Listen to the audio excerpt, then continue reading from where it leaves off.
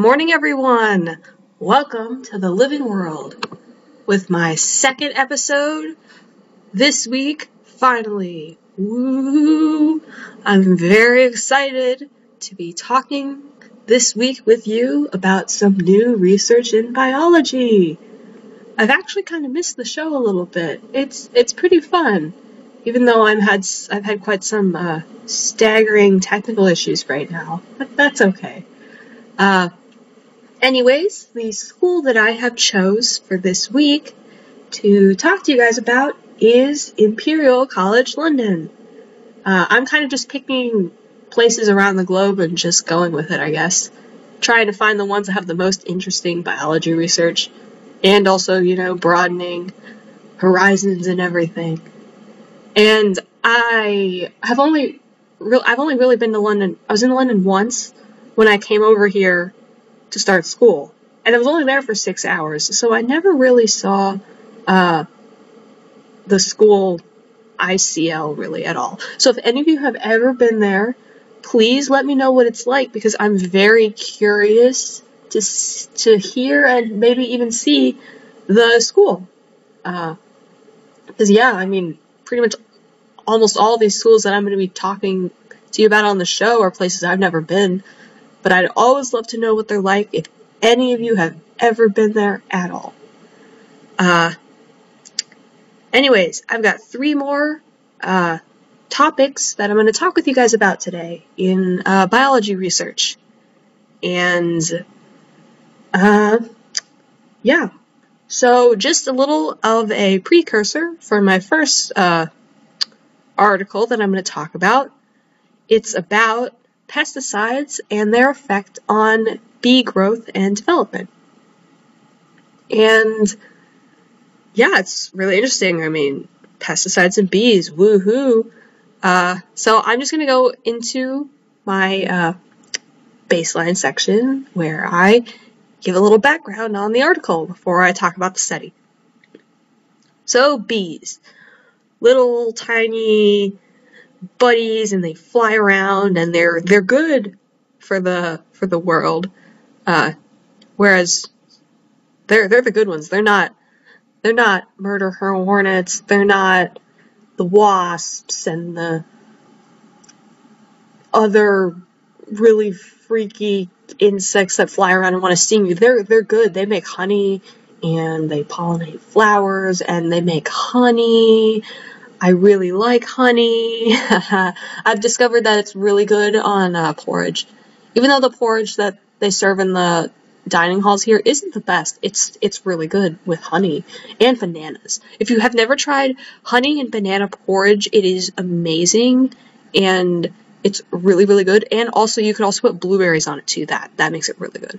Anyways, back to bees. So bees, along with being the best makers and only makers of honey in nature, have a variety of different roles, and they live in a giant structure called a hive. And sure, you all have probably seen or heard of a beehive, at least by now. I think we actually had, it was either a wasp nest or a beehive up in the garage at one of my houses that I lived in Virginia when I was a kid, and it always freaked me out that they were all just like swarming around in their little hive, and the hive was like the size of like my head, and I was like, oh my god, it was so scary. But no, beehives are good. They have honey in them, actually. So yeah. Anyways, bees, they have a bunch of different roles, and their roles are determined by their specific genes and hormones. Now, you've got both male and female bees, but male bees make up about 10% of the total population of the hive.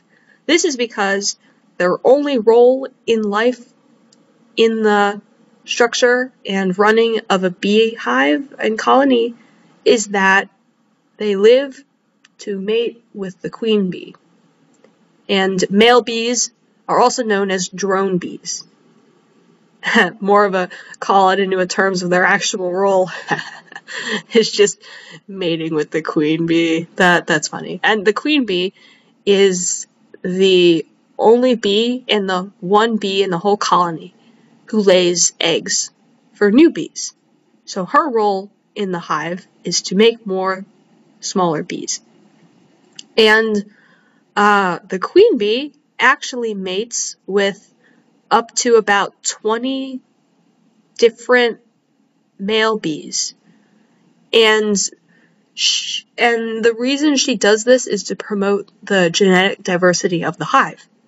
And the queen bee has a special organ in her body called a spermatheca. And this stores the sperm from the male bees. And so you can imagine if she has the sperm from 20 different bees, that's a lot. And yes, sorry about it being a little awkward, but it's a lot. It really is. And the queen, she stores all of the sperm and she uses it throughout her life to fertilize the eggs that she lays. So she holds on to this for her whole life and uses it for her whole life. And the lifespan actually of the queen bee is about 2 to 5 years, and she can lay up to 1,500 eggs a day. And I saw also on the same webpage, Nat Geo actually, Nat Geo fun, right? That she actually can lay up to 2,000 eggs a day. So imagine how many little bees that she must create through her whole lifespan. I didn't do the math on this actually, but it's pretty crazy how many different bees can come from just one queen bee. It's insane. And the rest of the population of the beehive and colony are actually female bees. So you got a little bit of a flip in gender roles here because the female bees do the majority of the roles around the hive. They are the worker bees, and their job is pretty self-explanatory, but they do all of the work around the hive. They will go and gather nectar and take care of the young and etc., etc., etc. And the queen bee can actually determine the gender of her eggs by fertilizing or not fertilizing them with sperm. The female bees, the worker bees, are actually fertilized eggs, and the male bees are not. And when the queen bee lays eggs for new bees, these go in the holes of the hive. So that's where the little bees develop. It's so adorable. Anyways, it takes about 3 weeks for a worker bee to mature.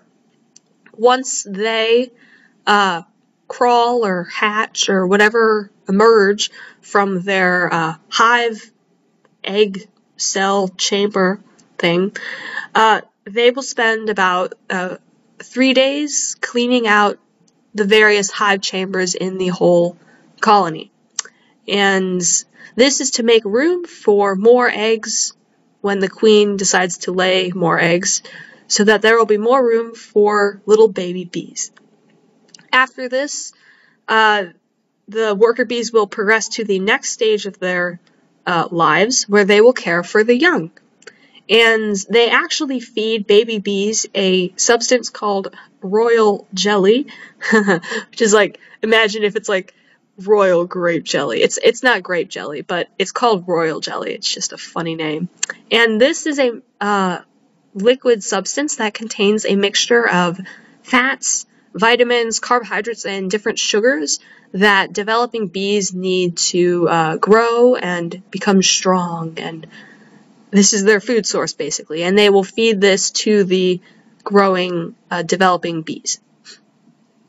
After a few days of caring for young, these worker bees will progress to the third stage in their lives, where they will build more walls in the hive. And this lasts for about a week. And they go to the edges of the hive and they will make it bigger so that more bees can live in there. And it's great. It's great. And the final stage of the lives in worker bees is that they will go out and forage for nectar. And they will bring this nectar and sometimes pollen, I guess, back to the hive to use it to make honey.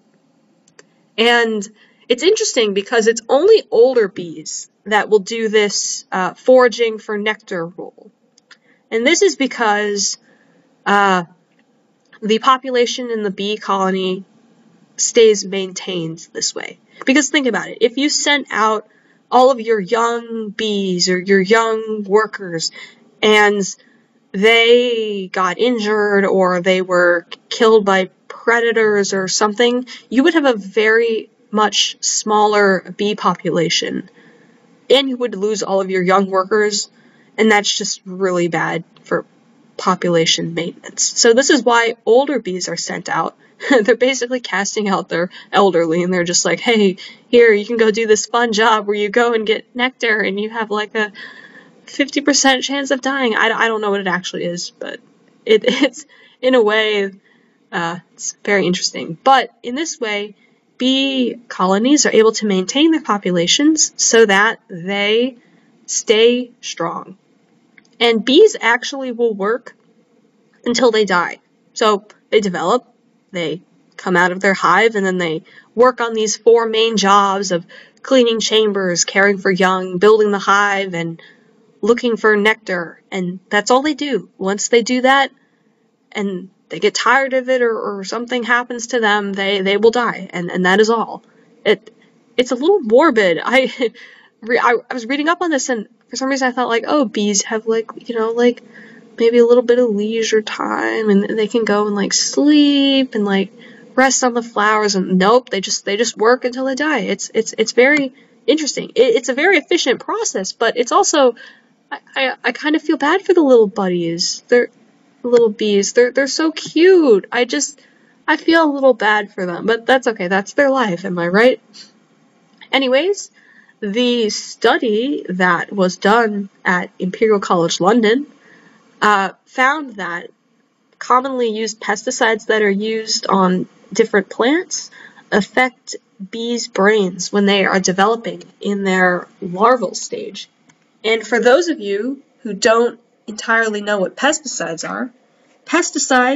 are chemicals that are sprayed onto crops and various plants that we use to eat and for food and things. They are used to kill off any insects that might try to eat the plants or damage them so they're not able to grow. And bees are not immune to this because they go out to flowers and other flowering plants to gather nectar. So they're not immune to the effects of pesticides. And the main studies that have been done about the effects of pesticides on bees have mainly been on adult bees who are already foraging and gathering nectar. There haven't really been any studies done on developing bees. So that's why this study that ICL did was really interesting, is because they studied bees who were still developing and in their larval stage. They were studying them and the effect of pesticides on them. Because it turns out that the researchers found that the nectar and other food sources that the worker bees were bringing back to the colony were actually contaminated. So when the workers were feeding these young developing bees their royal jelly and any other food that they might eat, it turns out that this food source could be contaminated because of pesticides.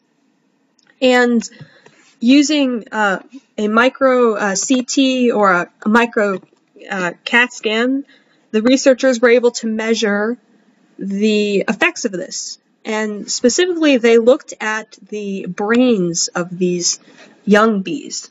So they studied their brains to see what exactly the effects of the pesticides were. And they found that pesticides actually affected the work quality of these bees and how well they were able to learn things. Because they found that there's this area in the bees' brains called the mushroom area. It's shaped like a mushroom. That's really funny. And this part of the brain is actually involved in the learning processes that bees use. And the researchers found that the damage from pesticides actually seems irreversible. So it's kind of scary. You've got these little cute, kind of cute developing bees, and they're given this contaminated food, and they come out as adults, and they're already racked with learning disabilities. It's so sad. I feel bad for them. They're the cute little bees, and they're having their little learning disabilities. It's very sad. But the researchers tested this by giving larval bees their food with the pesticides. They had a group where they had no pesticides, and they had a group they tested it with pesticides that were only adults. And the scientists they actually used one of the most commonly used pesticides in the world, and it is called it's called a neonicotinoid. And as I said, this is one of the most commonly used pesticides in the world. It has actually been restricted of use in the EU, the European Union. They have banned 3 types of these neonicotinoids. This was in 2018. And Canada is also working on banning these neonicotinoids. But I'm not sure if they have actually done that yet or not. I haven't seen anything yet. But the majority of other countries around the world actually still use these neonicotinoids. So it's really interesting that it affects these baby bees so much. And another thing I found when I was doing some research about this is that neonicotinoids also affect the fertility of the male drone bees. And so it's not just the developing bees, it's also the males. It's crazy.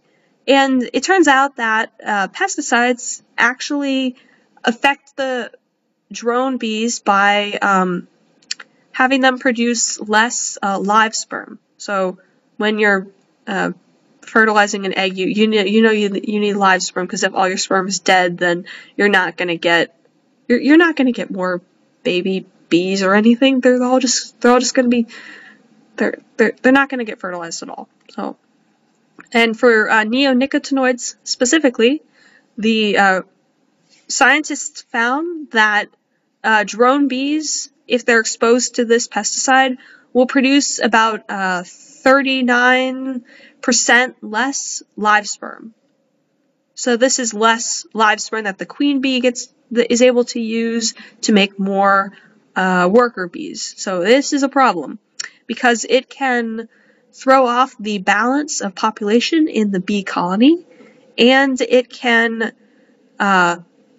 make the colony just weaker in general, because you have less workers to tend to the needs of the colony. Also, some other effects from dead sperm from pesticides are that this can affect the genetic diversity of the bee colonies, because you'll have less genetically diverse individuals due to less variation in sperm. This can lead to some issues in the health of the whole colony in and of itself, because some bees can be more susceptible to different diseases due to their genetics. And while countries are switching off of these neonicotinoids, the other alternatives are actually worse in terms of promoting drone bee fertility rates. So as of right now, there is not a clear solution that also protects the fertility and the brain development of bees, but hopefully in a lab somewhere in the world there is some progress going on to help protect bees and their health. Anyways, on to my next topic that I would like to talk with you guys about. And to just give you a little taste of what it's about before I go into some background information, this next article and research done is about using a patient's own cells and stem cells to grow new intestines. So before I go into the research, I would like to just give a bit of a background about the various things that relate to this article. So, if you are someone who has severe problems with your intestines, and you're not able to eat food properly, like you can't chew and swallow and digest and things like that, you will most likely end up in a hospital. And when you're in the hospital, doctors use two main types of methods to give your body enough nutrients and energy so that you're able to still, your body is still able to function and you're still able to survive and everything, even if you have an issue with your digestive system. So these two methods are quite similar, but there's a few differences between them. The first method that I'm going to talk about is called enteral feeding. And the next method is called total parenteral nutrition. So firstly, enteral feeding is also known as tube feeding. This involves the use of a tube, pretty self-explanatory here, to deliver nutrients to your body. And this process is used if you have a bowel blockage, if you have severe diarrhea, or if you're really sick. And this is also used when someone has partial functioning of their intestines. It would bother me so much to have an issue with my intestines because I love food, you know. I really love Reese's. So for those of you who haven't tried a Reese's, some good old American candy for you. It's really good. Chocolate and peanut butter. And I also love just taking a chocolate bar and dipping it into peanut butter. That's even better. That's what I call homemade Reese's. They are very good. And I would struggle so hard having a problem with my digestive tract. That would just drive me up a wall. And another thing before I go back to talking about enteral feeding. I want to give a really quick shout out to my friend Olivia. She's a really great person, loves to run. She actually is on the rowing team. She's back in the States, so no, you guys aren't going to meet her. Such a bummer. I mean, unless you want to come to the States, but that's a hike. But yeah, hi Olivia, miss you tons. And yeah, okay, back to the show. Anyways, there are four main types of tubes that doctors will use to deliver your food and nutrients when using enteral feeding. Firstly, are tubes that enter through your nose or mouth. These are called either nasogastric or orogastric tubes. And I'm sure you might have seen some of these somewhere. I know I've seen some on Grey's Anatomy, actually. Grey's Anatomy is a great show, by the way. But these are one type of tubes that doctors will use. Another type are called gastrostomy tubes. These are also called G tubes, and they are inserted into the stomach. So what's different about these compared to nasogastric and orogastric tubes is that these types of tubes along with the other type of tubes that I haven't gotten to yet, are actually inserted directly into your body. So they might have showed this on Grey's Anatomy or something, or maybe you've seen it on like another medical show, or actually seen it on someone in the hospital, but they will actually insert tube into your body physically. And there's normally like a cover that will cover the skin, and it'll go over the tube too, but it's very different in terms of use compared to naso and orogastric tubes. The final type of tube that's used during enteral feeding is called the jejunostomy tube, or the J tube. This tube is inserted a little lower, and it's inserted into your small intestine. So there's basically, I guess, 4 main areas of where enteral feeding tubes can be inserted. The food that is used actually for this is similar in texture to a milkshake. So imagine they take a chocolate milkshake and you dump it down a tube, and that's basically all it is. It's a mixture of proteins and carbs and all the different nutrients that you need in a day-to-day basis for your body to function successfully and for you to stay alive, pretty much. Now, another method that doctors will use if you have damage to your digestive tract is called total parenteral nutrition, or TPN. This is the last case scenario in terms of feeding for people with digestive and intestinal damage and issues. This is because this is a fully liquid solution, and it is actually clear, like an IV fluid. And this fluid enters your body very directly. It actually enters into your bloodstream. And this is because TPN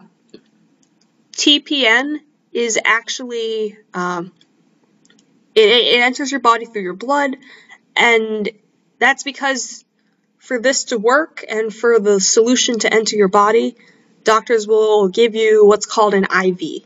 And an IV, if you don't know, is, I think it stands for like intravenous or whatever. Med students correct me. Sorry about that. But it is a needle that goes into your arm, that goes into one of your blood vessels. So the solution goes directly into your bloodstream. And this needle is hooked up to a thin, hollow plastic tube that is then hooked up to a larger plastic bag that holds the solution that they put into your body. I think it's normally like saline or whatever, but that's an IV for you. So total parenteral nutrition is basically that you are technically, quote-unquote, eating through an IV tube. So it's very different compared to enteral feeding. And this process, this TPN process, is used if your digestive system is severely limited or damaged. An example of when your digestive system can be really damaged is something called short gut syndrome. This is when your small intestine is very limited, and sometimes even parts of it may have to be removed in surgery. But the small intestine is a really important part of your digestive tract, and this is because it absorbs the nutrients from your food directly. And there are some issues that have come up with the use of total parenteral nutrition. Namely, there have been liver infections, and there have been infections in the IV line, or the area around the needle where the solution enters your bloodstream. So these are all very troublesome. And this is why doctors have been looking for other solutions to try and give a simpler solution than having to have their patients resort to these methods of care while they are trying to just get better and get fixed. And so before I talk about the article, I just wanted to give another little quick intro / explanation about something called stem cells. And for those of you who haven't heard or entirely know about what stem cells are, they are specific cells in your body that haven't, the term's called, they haven't differentiated. That's the word for it, differentiated. And by differentiated, I mean these are cells that have not developed into specific cells yet. So they're basically blank slates. They haven't been told genetically what their purpose is in the body. Because, for instance, the human body, you've got dozens, maybe hundreds, I'm not sure. But you have tons of different cells that have different roles within your body.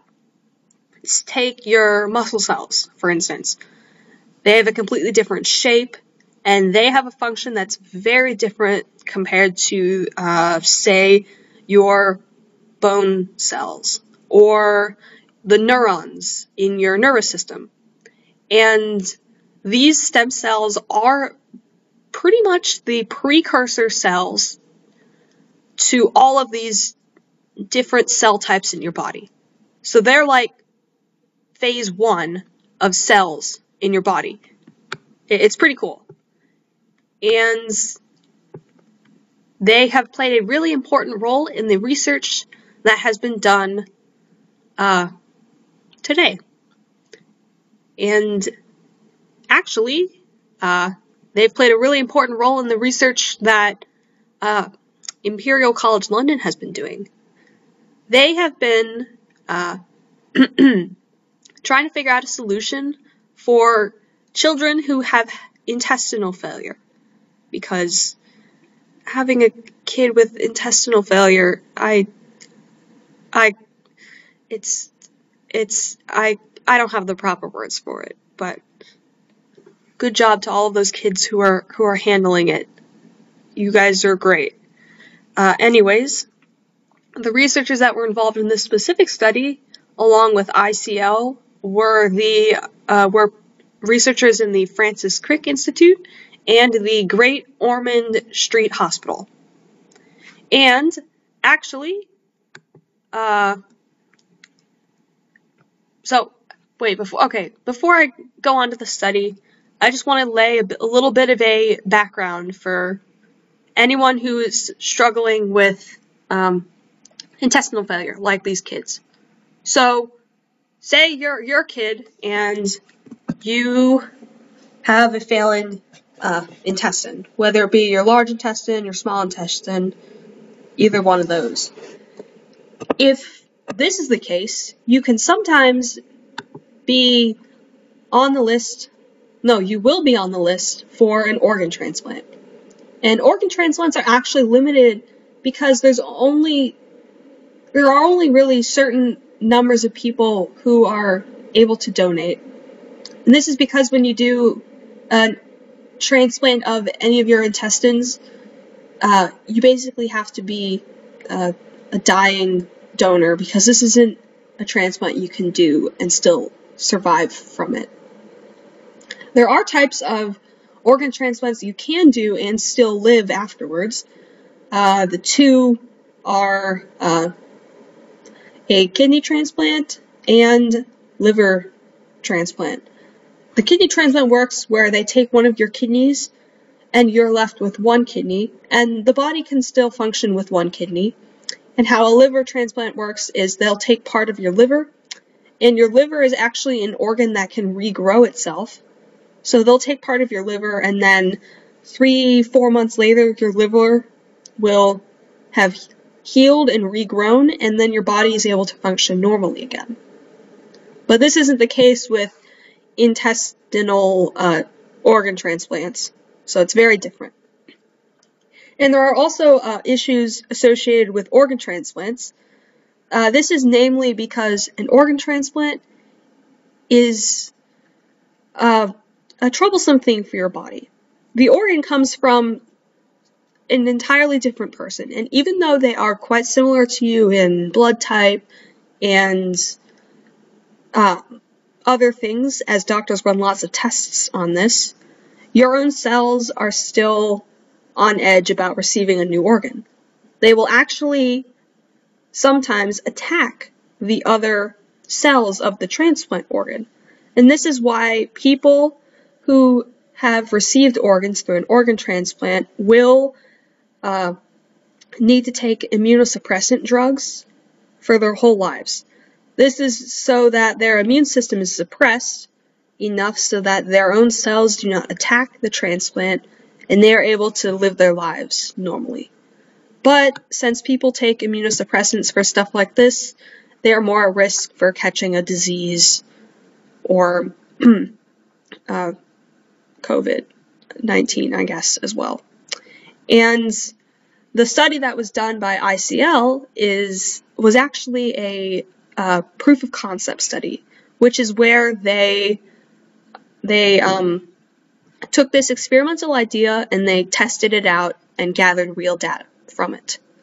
They focused on growing the intestines, and specifically the most important part of intestines, which is the area in the intestines that absorbs the nutrients for your body. And this is beneficial for children and anyone else who has had intestinal issues or problems, because they will not have to stay on enteral or potentially total parenteral nutrition.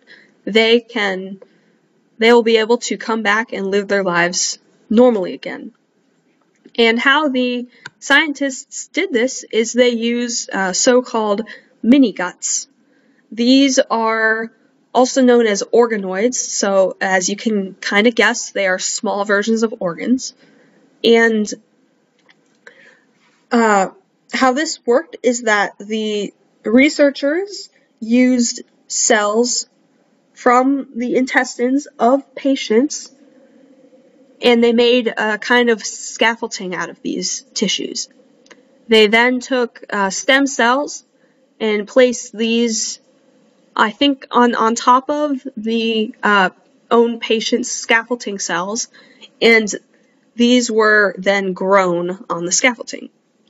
For instance, they had some cells from a patient, and they were able to grow about 10 million cells over the course of a month. So it was actually quite a successful experiment. And when they transferred the tissues into mice, they were able to actually successfully absorb nutrients from food. So it was a very positive first step in the development of these organoids. The next steps that the researchers were focusing on were to be able to apply this to growing the remainder of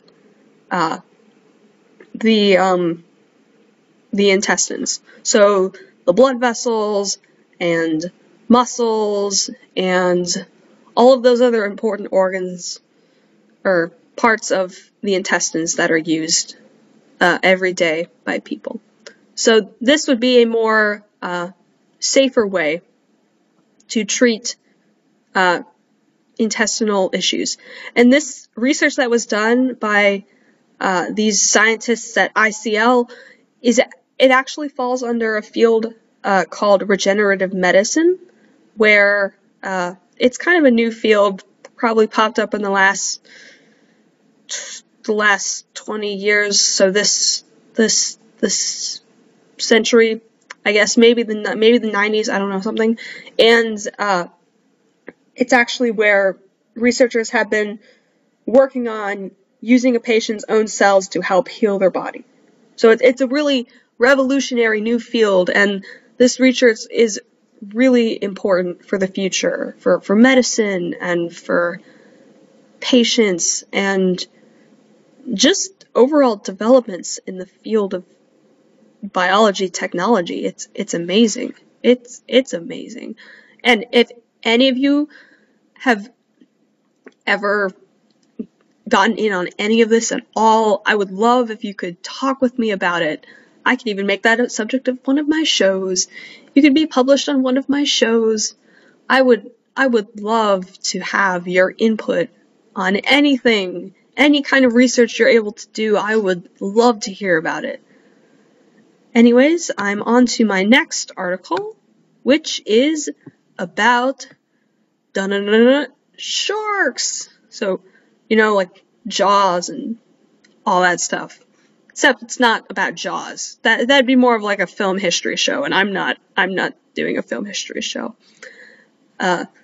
Anyways, just a little brief before I give a bit of background. This next article is about a new fossil that was discovered. And it suggests a new way that sharks might have potentially evolved. Okay, now a little bit of background. Sharks are actually fish.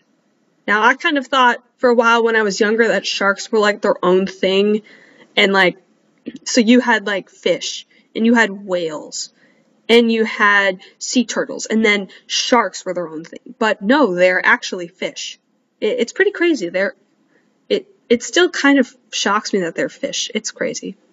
And in terms of size, sharks can vary from about 20 to 30 centimeters to almost 15 meters. So that's about a foot to like 60 feet. So they can get pretty large. Same in terms of weight. Sharks' weight can range from 30 grams to 180,000 kilograms. So thousands of pounds. It's crazy. And the largest shark in the world is the whale shark.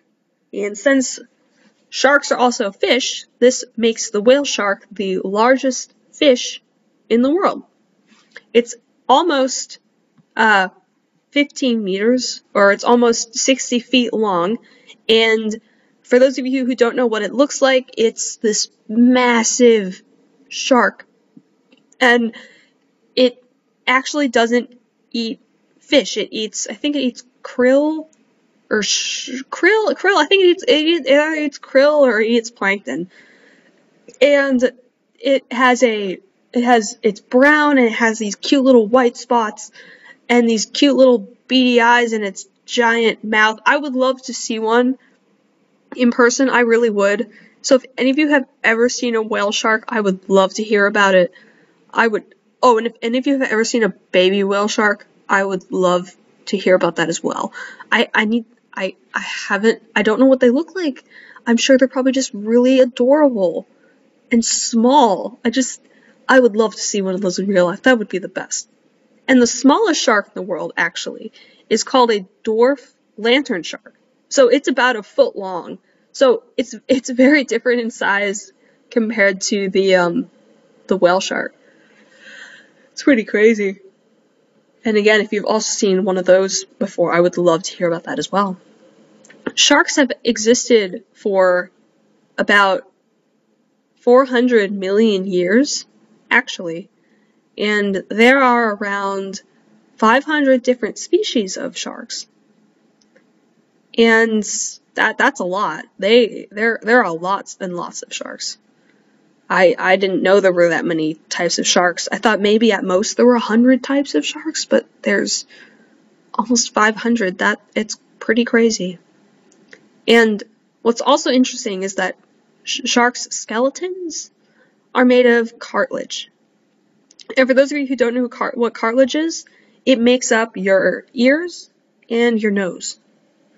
So that's why if you ever look at a skeleton, you'll never see a person's nose or their ears because of the cartilage. And it might not fossilize correctly. I'm not sure. Sharks also have 7 gills. So gills work when the sharks swim through the water, and then the gills will filter out the oxygen from the water. And they have 7 of these on each side of them. And scientists are actually still working on studying to observe the behavior and know more about the behavior of sharks, because they have been a little understudied. Because only a few species have been studied by scientists, and there are, as we know, about 500 species of sharks, so that's a lot of potential scientific data. The oldest shark in the world, I think, or it's a pretty old shark in general, it is called the Greenland shark, and it is actually 272 years old. So that shark has been around since the 1700s. So that is a long time. It's a very long time. And I wonder if that shark is just hanging out, because it's called the Greenland shark. I wonder if he's hanging out in Greenland and just swimming around in the cold water, and he's just chilling out because he's almost 300 years old. It's pretty crazy. I mean, I didn't know sharks could live to be almost 300 years old. I think that's just insane. And even though I'm a little freaked out of sharks, and I know a lot of people are, you only have about a 1 in 11.5 million chance of being bitten, so that's pretty good. And just don't go around in a seal costume swimming in the ocean, because sharks will quite often hunt seals. So unless you want to get bit by a shark, just be careful when you're swimming around. Sharks, if you didn't already guess, can fossilize. And this is in part because as sharks age, calcium is added to their cartilage. So if you take a look at a shark skeleton, you'll see probably the calcium that has been added on. Also, their teeth will show up in the fossil record. So you might have found some along the beach, and there's also the giant teeth of, I think it's called the megalodon, and I know I saw one in an aquarium once, and it was massive. It was utterly massive. If you haven't seen one of those skeletons, please go. They're really cool. They make for really cool pictures, and their teeth are like as big as your hand. It's insane. But of course, those sharks are extinct now. That would have been pretty scary if they still existed, I guess. Also, interestingly, the age of a shark is actually determined by the number of vertebrae that they have. And vertebrae are what make up your spine. So they're the little interlocking things that make up your spine. So if you wanted to age a shark, or figure out the age of a shark, you would just count the amount of vertebrae that it has.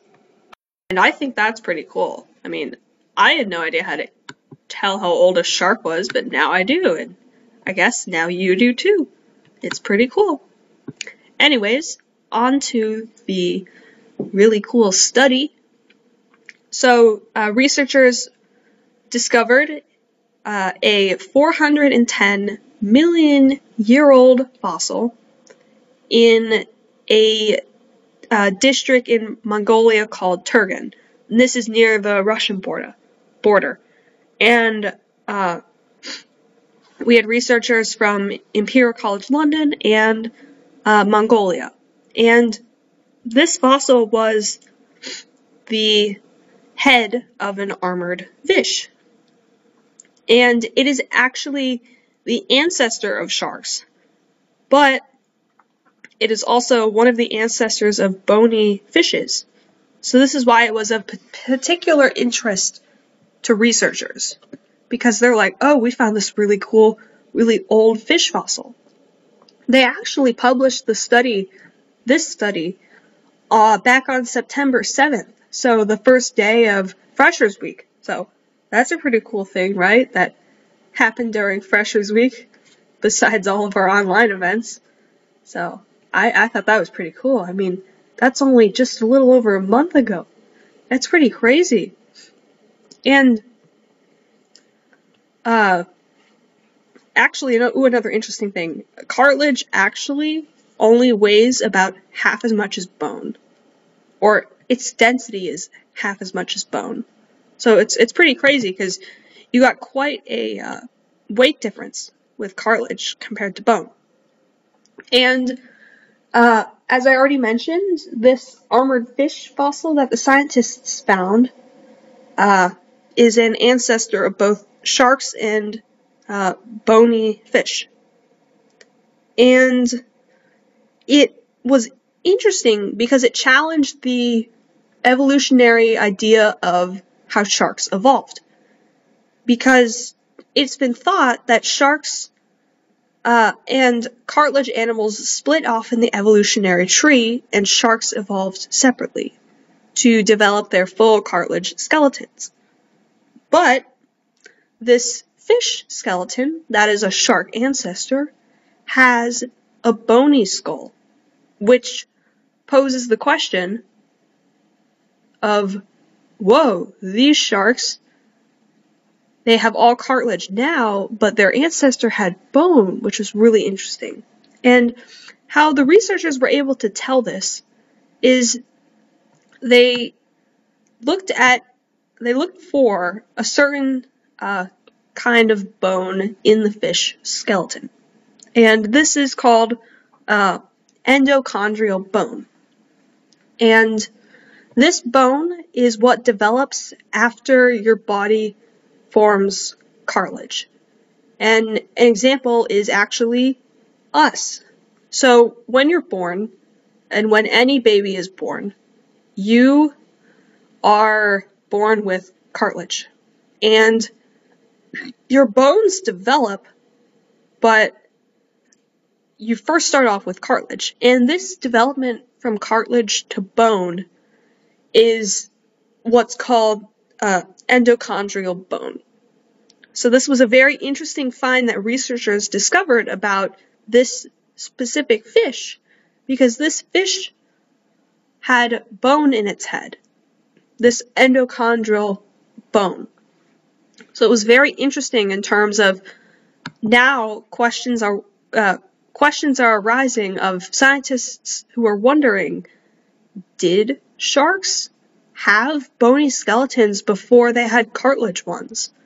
And more research is going on in this field, but it is a really interesting question, and one that I never thought of before, because frankly, I always thought that shark skeletons were made of bones, but then to come and learn and hear that they're not is something that has really been quite shocking for me, frankly. And I mean, I hope it's as shocking to you as well. I had no idea, frankly. I think it's pretty cool. Oh, another thing that I found also was really interesting is that sharks were one of the first global fish species. So imagine if, like they invented a time machine and you were able to go back in time to 400, 380 million years ago and say you showed up on wherever Scotland was 400 million years ago, and you showed up on this island and you were like, oh, I'm gonna go swimming. And you go swimming and you will find the sharks in the water everywhere. I just think that's pretty crazy. Another slight tangent, but in the similar field of fossils is, for those of you who do not know already, there is about half hour here from St. Andrews, actually, a place called the Rock and Spindle. And if you want to see some cool remnants of a volcano, you can go there and look at them. And there are also these imprints of old tree fossils. So another cool thing if you want to go look at that as well. Really cool. Really, really cool. I had no idea they were there, frankly. I thought it was super cool. I mean, of course, we don't have shark fossils here in St. Andrews, but, I mean, what if we did? That would be very cool, and also I would be a little afraid. I'm also kind of happy that there's no sharks here, too, because they They scare me a little bit. I actually, when I was about 11 or 12, my parents took me and my sister to the Galapagos Islands, which is off the coast of Ecuador. So if you guys have never been, it's very cool. But we were snorkeling, and we ran into these black-tipped sharks, and they just freaked me out so badly. I mean, they scared me so much. But hey, if any of you guys have any interesting stories about your shark encounters, go ahead and tell me. I would love to hear about it. Anyways, that's all I have for today.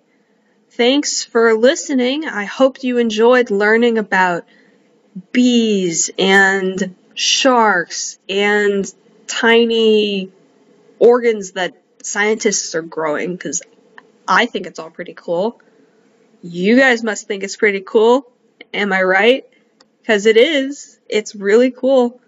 And yeah, thank you so much for listening. I'm excited to come back next week and talk with you more about some amazing findings in biology. And this is Julia signing off until next week's edition of The Living World.